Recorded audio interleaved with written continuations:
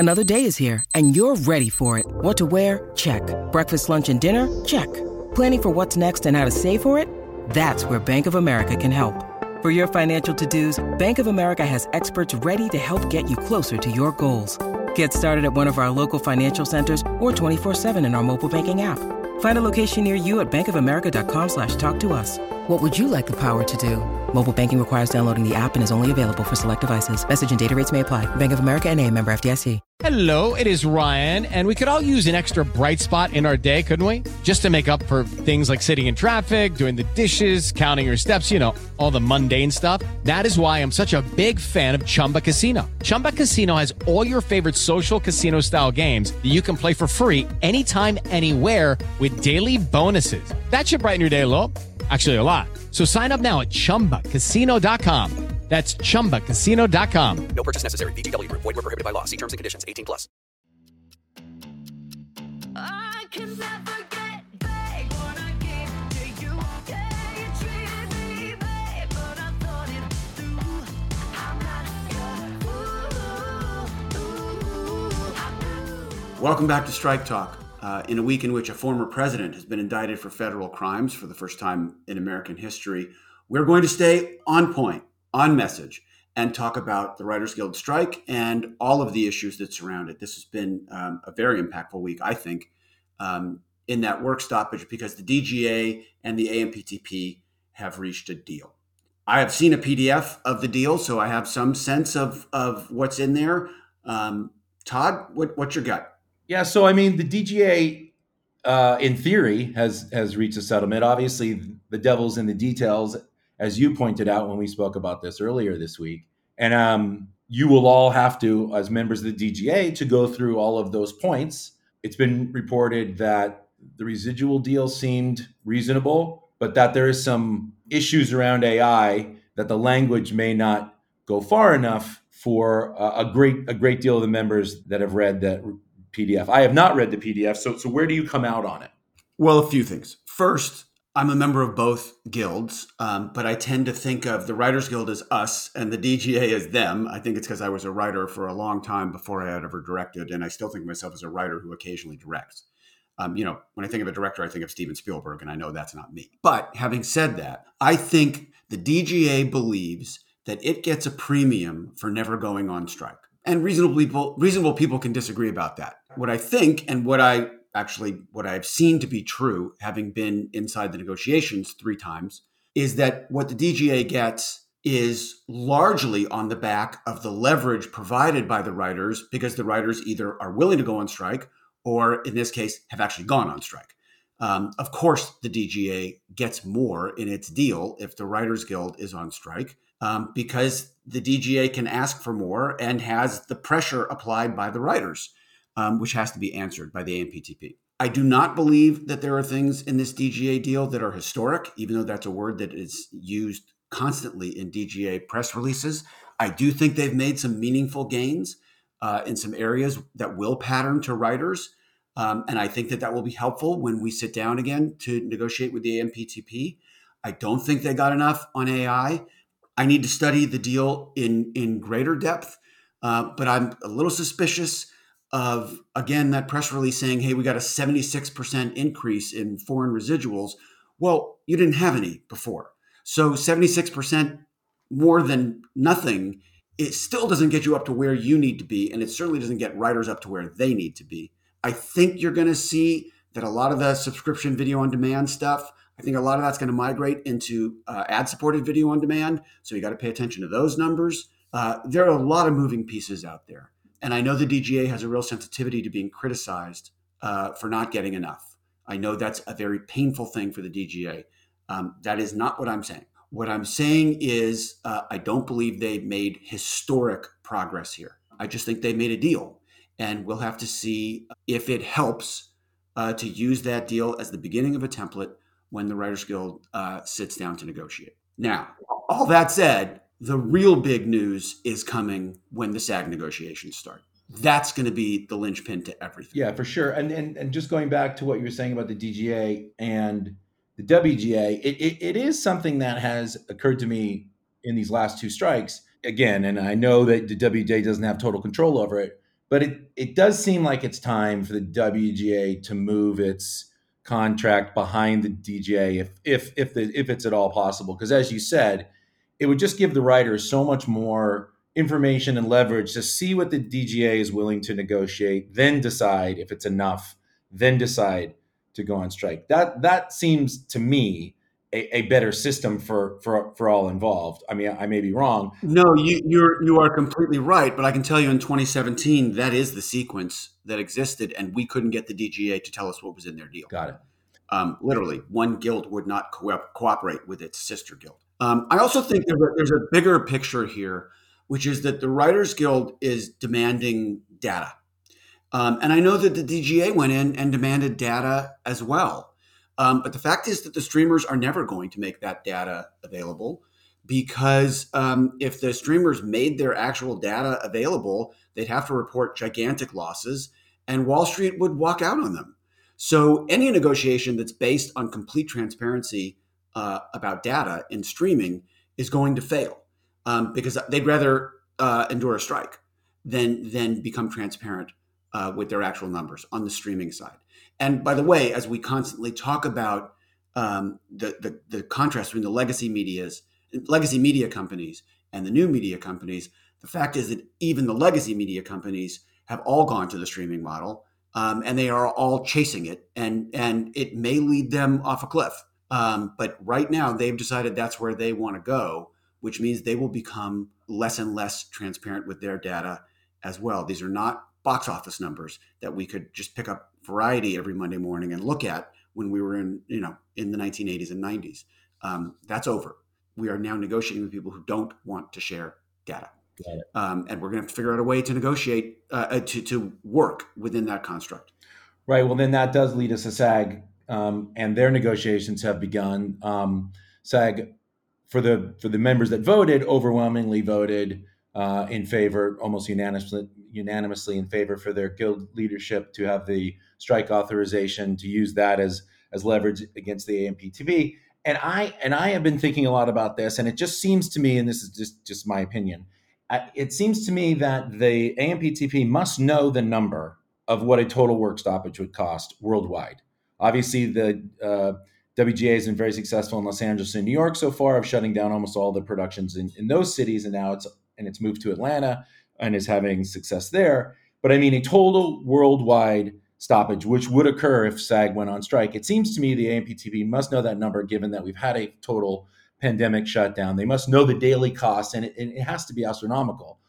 And I just can't understand the logic behind if that number is large, as it appears to be. It doesn't appear that what the three guilds are asking for in totality could equal the number of a long worldwide work stoppage. I agree, but go back to the prediction that was made on this podcast a few weeks ago. The prediction was that the DGA will make a deal in which they get some gains on all the money issues. That's now happened. Then the second part of that will be SAG will come in needing to shore up its pension and health plan, as SAG always does, because the pension and health plans are always in trouble over there. They'll get that. And then the companies will offer them, meaningful consultation on AI, but no guarantees. And because SAG's primary goal is the pension and health stuff, I think it's going to be tough for them to walk out. So if that's true, then the AMPTP will have secured a deal with the DGA. That part's done.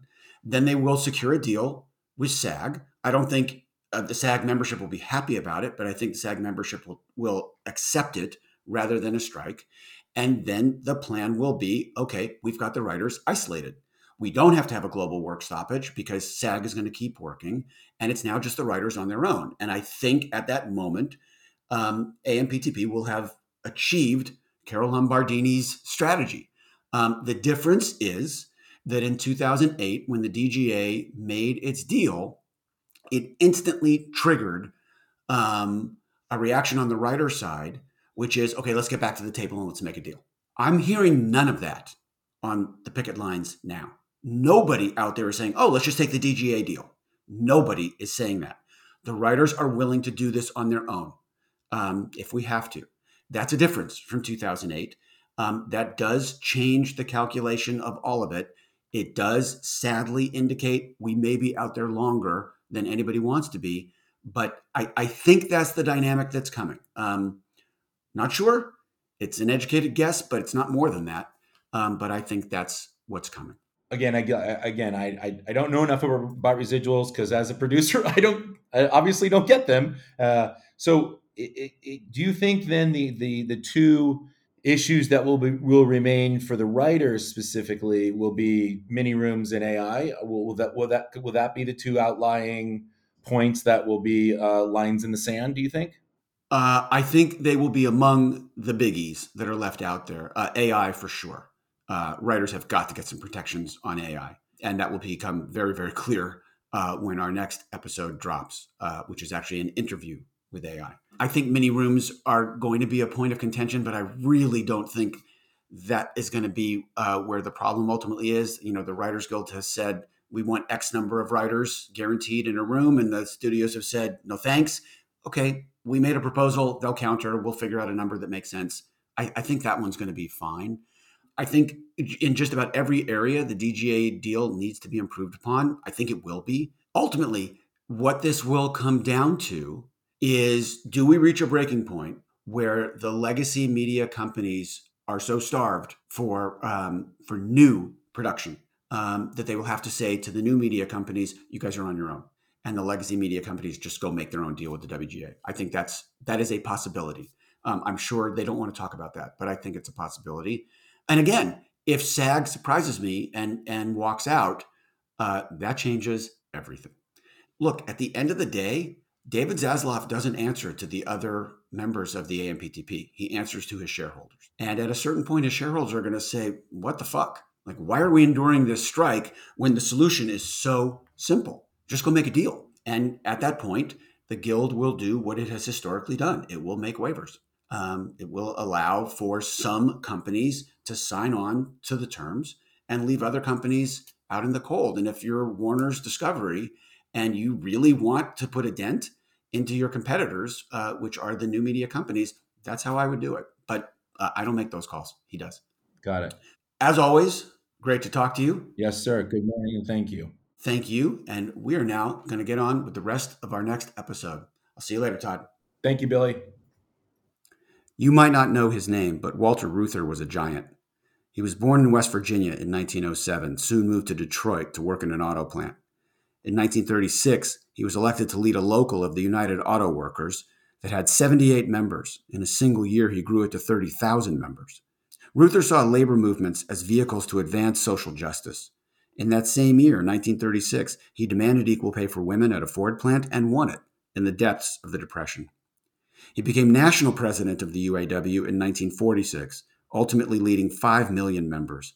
This was when manufacturing accounted for 32% of all U.S. jobs. That number is now 8.5%.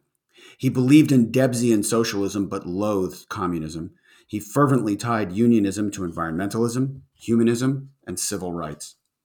He sat on the National Advisory Board of the NAACP, spoke out against racism and apartheid, joined the march from Selma to Montgomery, shared the stage with Martin Luther King at the March on Washington. The famed hysteric Senator Barry Goldwater once said that Reuther was more dangerous to America than Russia was. Reuther led sit-down strikes and walkouts. He mastered pattern bargaining. When UAW contracts came to term, Reuther would determine which of the big three automakers was having the worst year, Ford, GM, or Chrysler, and bring that company to the table. He'd get the deal he wanted from that weakened company, then force the other two to take the same deal. Imagine if the WGA could do that. Negotiate with one studio at a time instead of taking them all on at once. And setting patterns with a company that could least afford a strike, terms which the others would have to accept. Reuther was a big picture thinker. He once demanded that GM increase worker pay by 30% without raising the price of a single car.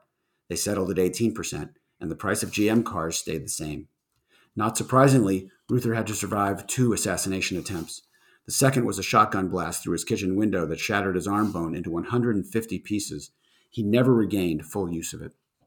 In 1954, Reuther was touring Ford's Cleveland plant with Henry Ford II, son of noted anti-Semite Henry Ford I. Ford the Elder had stunned the country in 1914 by paying his workers $5 a day, double the average national wage. Why? So they could buy Fords. He wanted to create a middle class. Now, as Henry II led Reuther through the Cleveland plant, they spotted machines on the assembly line doing jobs once done by UAW members. Because he was an insufferable prick, Henry II joked, "Gee, Walter, I wonder how you're going to get those robots to pay union dues." Reuther famously replied, "Henry, I wonder how many of them are going to buy Fords." At their peak, unions represented 40% of the American workforce. Today, that number is 6%. Half of those union jobs are in 7 states, and none of those states are in the South. On average, union jobs pay 11% more than non-union jobs. This is doubly true for women, people of color, and those without a college degree. UPS drivers and FedEx drivers do the same job. UPS drivers are represented by the Teamsters. FedEx drivers are non-union. UPS drivers make $3 more per hour. Unions fight for and gain safer workplaces, pension and health plans. They are a barrier against economic injustice. In the 40s and 50s, unions created an entry into the middle class for Black Americans when almost no other paths made that possible. Those decades weren't perfect, but back then, when the American economy boomed, workers boomed too. The assembly line worker who could own a cabin on a lake was a real thing. When union membership was higher, the middle class swelled and claimed a higher percentage of American wealth, which it spent on American products. When union membership fell, all that wealth migrated to the richest 1% in the nation, who buy a lot of islands in the South Pacific, but not a lot of Fords. So it's time to ask some big picture questions. The goal of a union is to take the wage out of competition, meaning if Ford wants to do better than Toyota, it ought to just design better cars than Toyota, as opposed to just paying its employees less. Shouldn't that be true of streamers as well? Do they really think the best route to economic success is by paying writers less? And what happens to our country if corporations continue on this path of squeezing workers? The answer is simple. America will lose, and then who will buy American products? Anti-union activity has long been a cottage industry in America. Anti-union lobbying is a billion-dollar business. That perpetuates a cycle.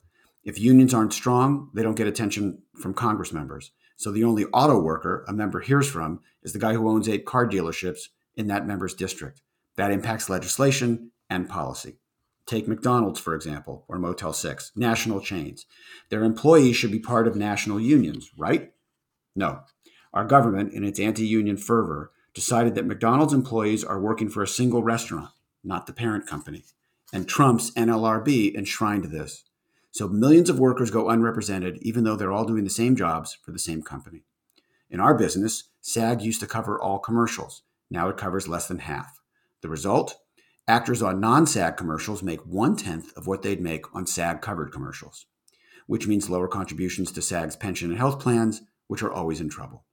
The bottom line is this. Intellectual labor is still labor. Last year, 48,000 graduate students in the University of California system were suffering under unfair working conditions and low wages. So they struck. Do you know who organized them? The United Auto Workers. 25% of UAW's membership is now grad students. Why? Because intellectual labor is still labor. This speaks to me because I've always thought of myself as a mechanic. Writing isn't magic. 95% of it is problem solving. You have to arc a character from point A to point Z, so you get under the hood and you make the engine work. I don't think of myself as an artist, ever. I just do my job. My union protects me as I do it. And by the way, the striking UC graduate students succeeded. They won. As I said, the enemies of unions are many. Don't believe me? Go to the Universal Lot, where Comcast has literally torn up the sidewalks to keep picketers away. Not a great way of dispelling your reputation as a heartless corporate monolith, but a very useful message. Remember, this strike isn't about fairness. Most people feel they're treated unfairly. It's about extinction, the decimation of the middle class living, the workers who got replaced in that Ford plant in Cleveland in 1954, and all the American products they'd never again be able to buy. Walter Reuther died in a plane crash in 1970. No one ever proved foul play, but parts in the small plane's altimeter had been installed upside down. Coretta Scott King, in her eulogy of him, said he was fighting the fight of the whole world. Other eulogists talked about Reuther's guts, his vision, his love of humanity, and even about his car, the 1949 Woody that he famously drove to union rallies in the 1950s. It had been built, of course, by Ford. Joining me today are 2 people who have a lot to say about the American labor movement. Both are distinguished members of Congress, Becca Balint of Vermont and Khanna of California. I'm grateful for their service and honored to have them here. Welcome to you both. Hello, Billy. Hi, Billy. So my first question is, what level of awareness, if any, is there in DC of the WGA strike? I think there's an awareness because the shows aren't coming on, and That's right. I was appreciated being out in New York early on one of the strikes and encouraging the writers. And to me, it's pretty simple. I mean, you have new technology streaming services created by many people in my district. I mean, you've basically got Apple, Netflix, Disney, as the Amazon is probably the emerging streaming services for content in this country. And the model of compensation has not changed for writers. So where writers used to get guaranteed more funding for a set number of shows, now they're not guaranteed that under a streaming model. And we've got to adjust their compensation to accommodate the streaming model, which is making a ton of money for these technology companies and for corporations. And they need to have a say in what's going to be their role with AI. My concern is not that suddenly AI is going to be producing Hamlet. My concern is that we're all going to be get used to having sub-quality entertainment and not care that there's no Hamlet. What should the government's role be in all of this? We all believe in capitalism, but we all believe in capitalism with guardrails. We all see that the balance is out of whack, that the corporatization of America has gone out of control. What is government's appropriate role in trying to monitor, regulate, keep it all fair? And let's talk historically about Taft-Hartley, et cetera. Yeah, what I was thinking about, Billy, is that when we think about the damage that was done under Taft-Hartley, we still have the legacy of those decisions where we had a swing that happened away from labor and towards management. And so one of the pieces of legislation I'm really keen to pass is one called the PRO Act, which is protecting the right to organize. And the fact that we need this is a testimony to the weakening of the unions, and we've seen that hollowing out of the middle class. So I think passing the PRO Act is one important step we could take. The other ancillary issue that I think would give workers more power would be to pass a universal health care bill. Right now, you've got workers who feel like they need to stay in their jobs, not because they like their jobs, not because they feel particularly good at their jobs, but they know they will lose their health care. So it is restricting their choice. I would just say we need a policy that centers the working class. And that means making sure that we raise finally the federal minimum wage. I mean, the wage has been stuck at $7.25. At the very least, it should be $15. It means making sure, as Becca pointed out, that we have universal health care, Medicare for all in this country. If you look at the wage stagnation in America, it is directly tied to the amount of money that people are having to spend on health care. All of that money should have been going to workers to give them raises, but instead is going to insurance companies. It means making sure that companies can't spend millions of dollars to stop workplace democracy. When workers want to bargain and all of them want to organize, as is happening in Starbucks, as is happening in places at Amazon, at Chipotle, you shouldn't have corporations be able to hire fancy lawyers to stop that workplace democracy. You know, Billy, we know what needs to be done. It's not a question of figuring out the right economic policy. It's a matter of having the political will. But even that goes back to the auto industry, because the reason that we have healthcare tied to our jobs is because at the end of World War II, all the auto workers wanted more money, and all of the auto plants said, we don't have any more. And so they settled on giving them healthcare. And thereby we tied the idea of healthcare to your work. which means that if you are working in a meat packing plant right now and you have a great idea for an app that might change your life forever, you can't actually go start that because you'd have to give up the benefits of working in that plant. So how do we uncouple that idea? Billy, I think about that all the time. When I talk to, so I represent Vermont, and when I talk to Vermonters, the number of people who tell me if I didn't have to worry about where I was going to get my health care, I would start a business. I would start a nonprofit. I would hang a shingle out and be a sole, proprietor, or I would do the thing that I was called to do, that I'm talented at, whatever that thing might be. So in fact, not only are we stifling freedom, we're stifling creativity.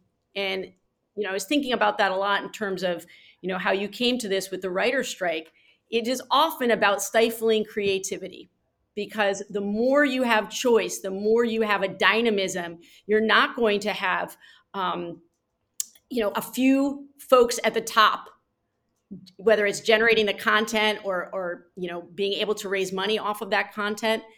Dynamism is the thing that I think drives so much of the mini economic organisms within our states. And I'm wondering, Ro, if you see that in California as well.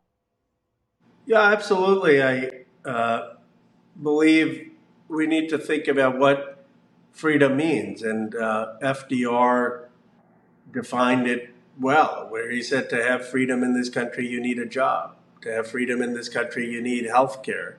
To have freedom in this country, you need to be well fed.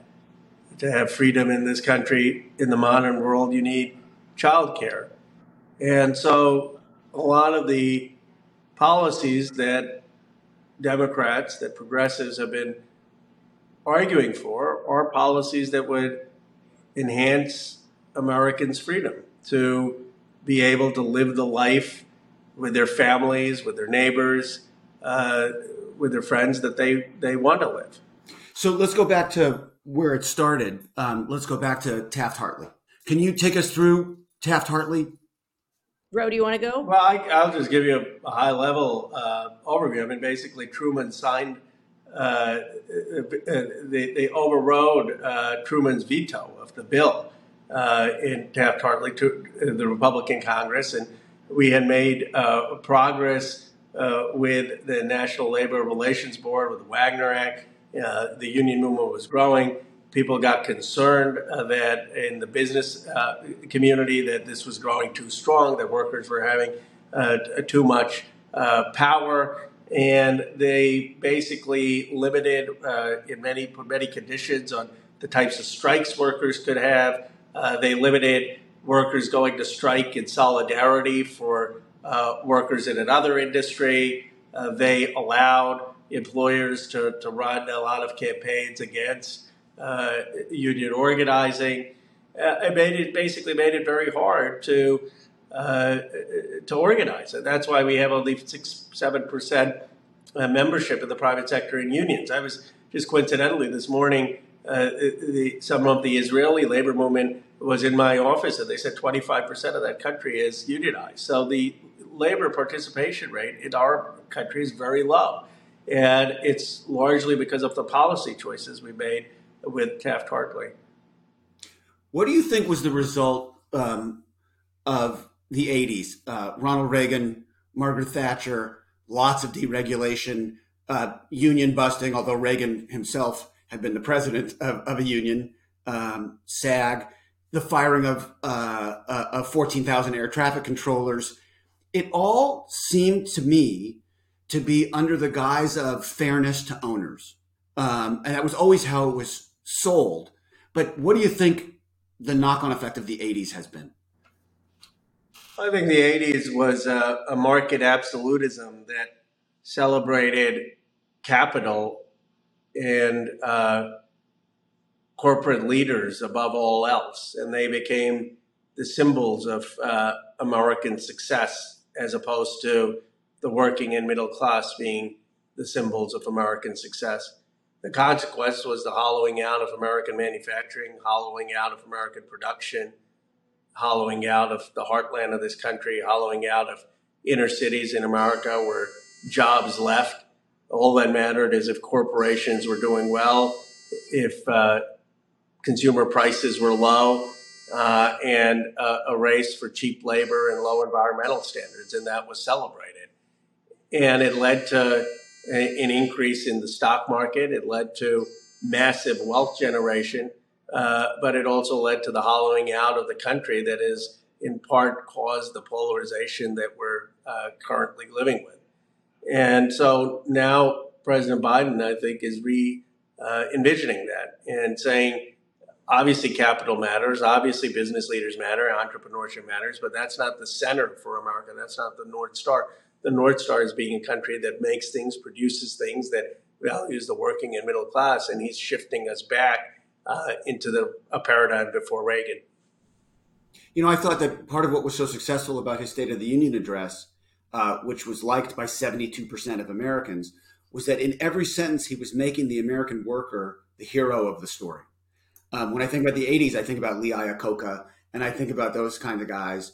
And you're right. They became the stars as opposed to the American worker. And so much was lost with it. Becca? Yes, I agree with that completely. And, you mentioned the air traffic control strike.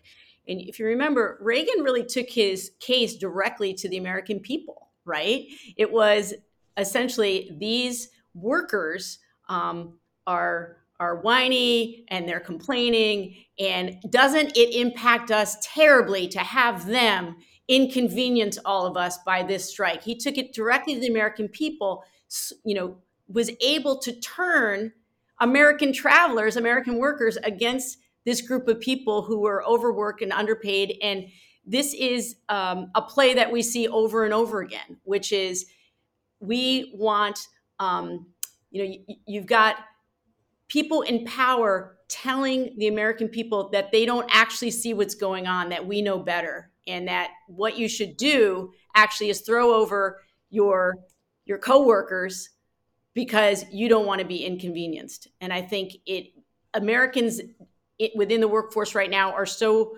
overwhelmed. That's what I hear, from my constituents. Everybody is piecing together several jobs to make ends meet because they don't have a job that has either security or benefits. And so it is a divide and conquer methodology. And as Rose said, I think the president, and as you stated in State of the Union, he's trying to wrestle that narrative back. And I think he's having some success, thankfully.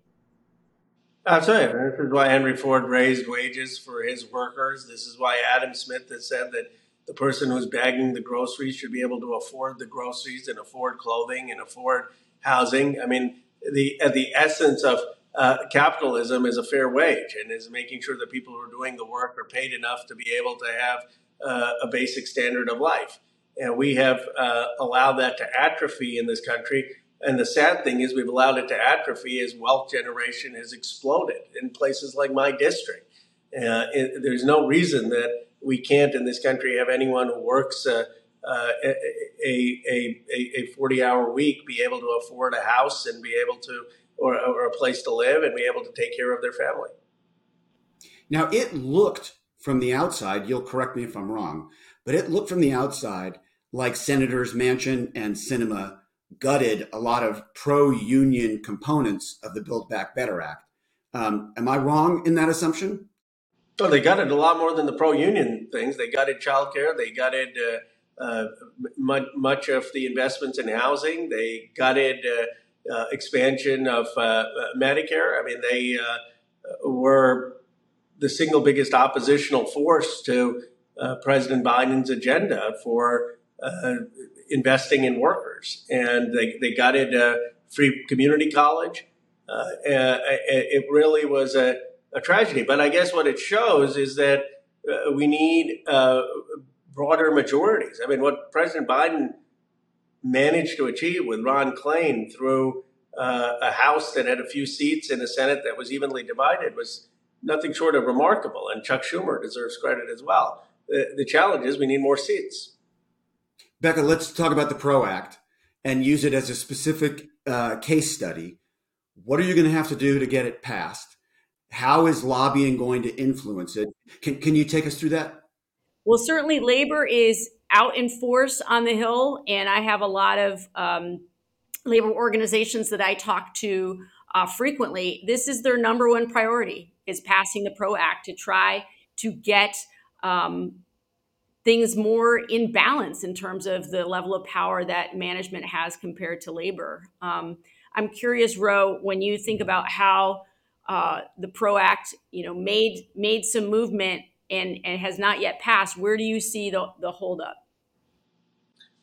Well, I believe one, it needs to be a priority for us. In the past, we've had moments where we've had the presidency, House and Senate, and haven't been able to get it done. We need to get rid of the filibuster to be able to get it done. I think the 60 Senate threshold is too high, and that's been one of the obstacles to getting that done. And then we need, to be able to win the House majority and Senate majority again. I think in the past we weren't willing to get rid of the filibuster. That has changed. So if we have sizable majorities again, I do believe we'll get it done. Is there any Republican support for it? There may be a handful in the House. I don't know in the Senate, but this is largely going to take Democratic majorities. We need five more seats. Speaking of votes, that's where our conversation ended, because at that exact moment they got called to the House floor to vote.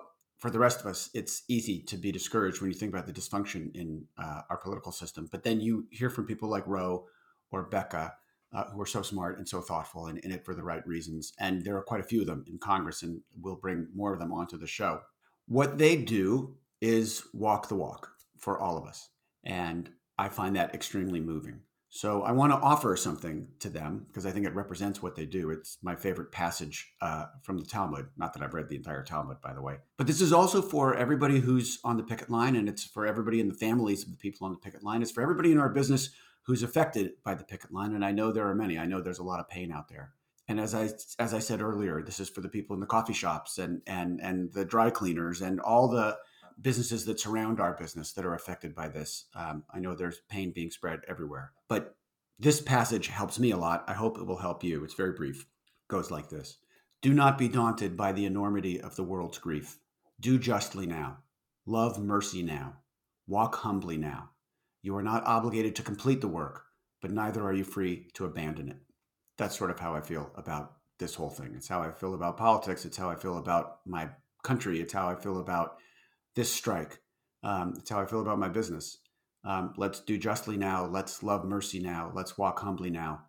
Let's do our best and get this thing fixed. I want to send out a big thank you to our producer, Shane Whitaker. Please join us next week when our guests will be Mary Pickford and Lionel Barrymore. Till then, this is Strike Talk. Thanks, everybody.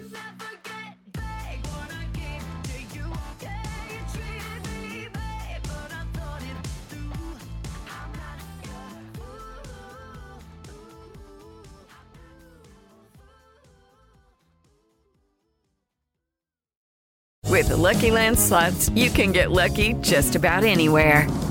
This is your captain speaking. We've got clear runway and the weather's fine, but we're just going to circle up here a while and get lucky. No, nothing like that. It's just these cash prizes add up quick. So I suggest you sit back, keep your tray table upright, and start getting lucky. Play for free at LuckyLandSlots.com. Are you feeling lucky? No purchase necessary. Void where prohibited by law. 18+ terms and conditions apply. See website for details. Step into the world of power, loyalty, and luck. I'm gonna make him an offer he can't refuse. With family, cannolis, and spins mean everything. Now, you wanna get mixed up in the family business. Introducing The Godfather at ChumbaCasino.com. Test your luck in the shadowy world of The Godfather slot. Someday, I will call upon you to do a service for me. Play The Godfather, now at ChumbaCasino.com. Welcome to the family. No purchase necessary. VGW Group. Void where prohibited by law. 18+. Terms and conditions apply.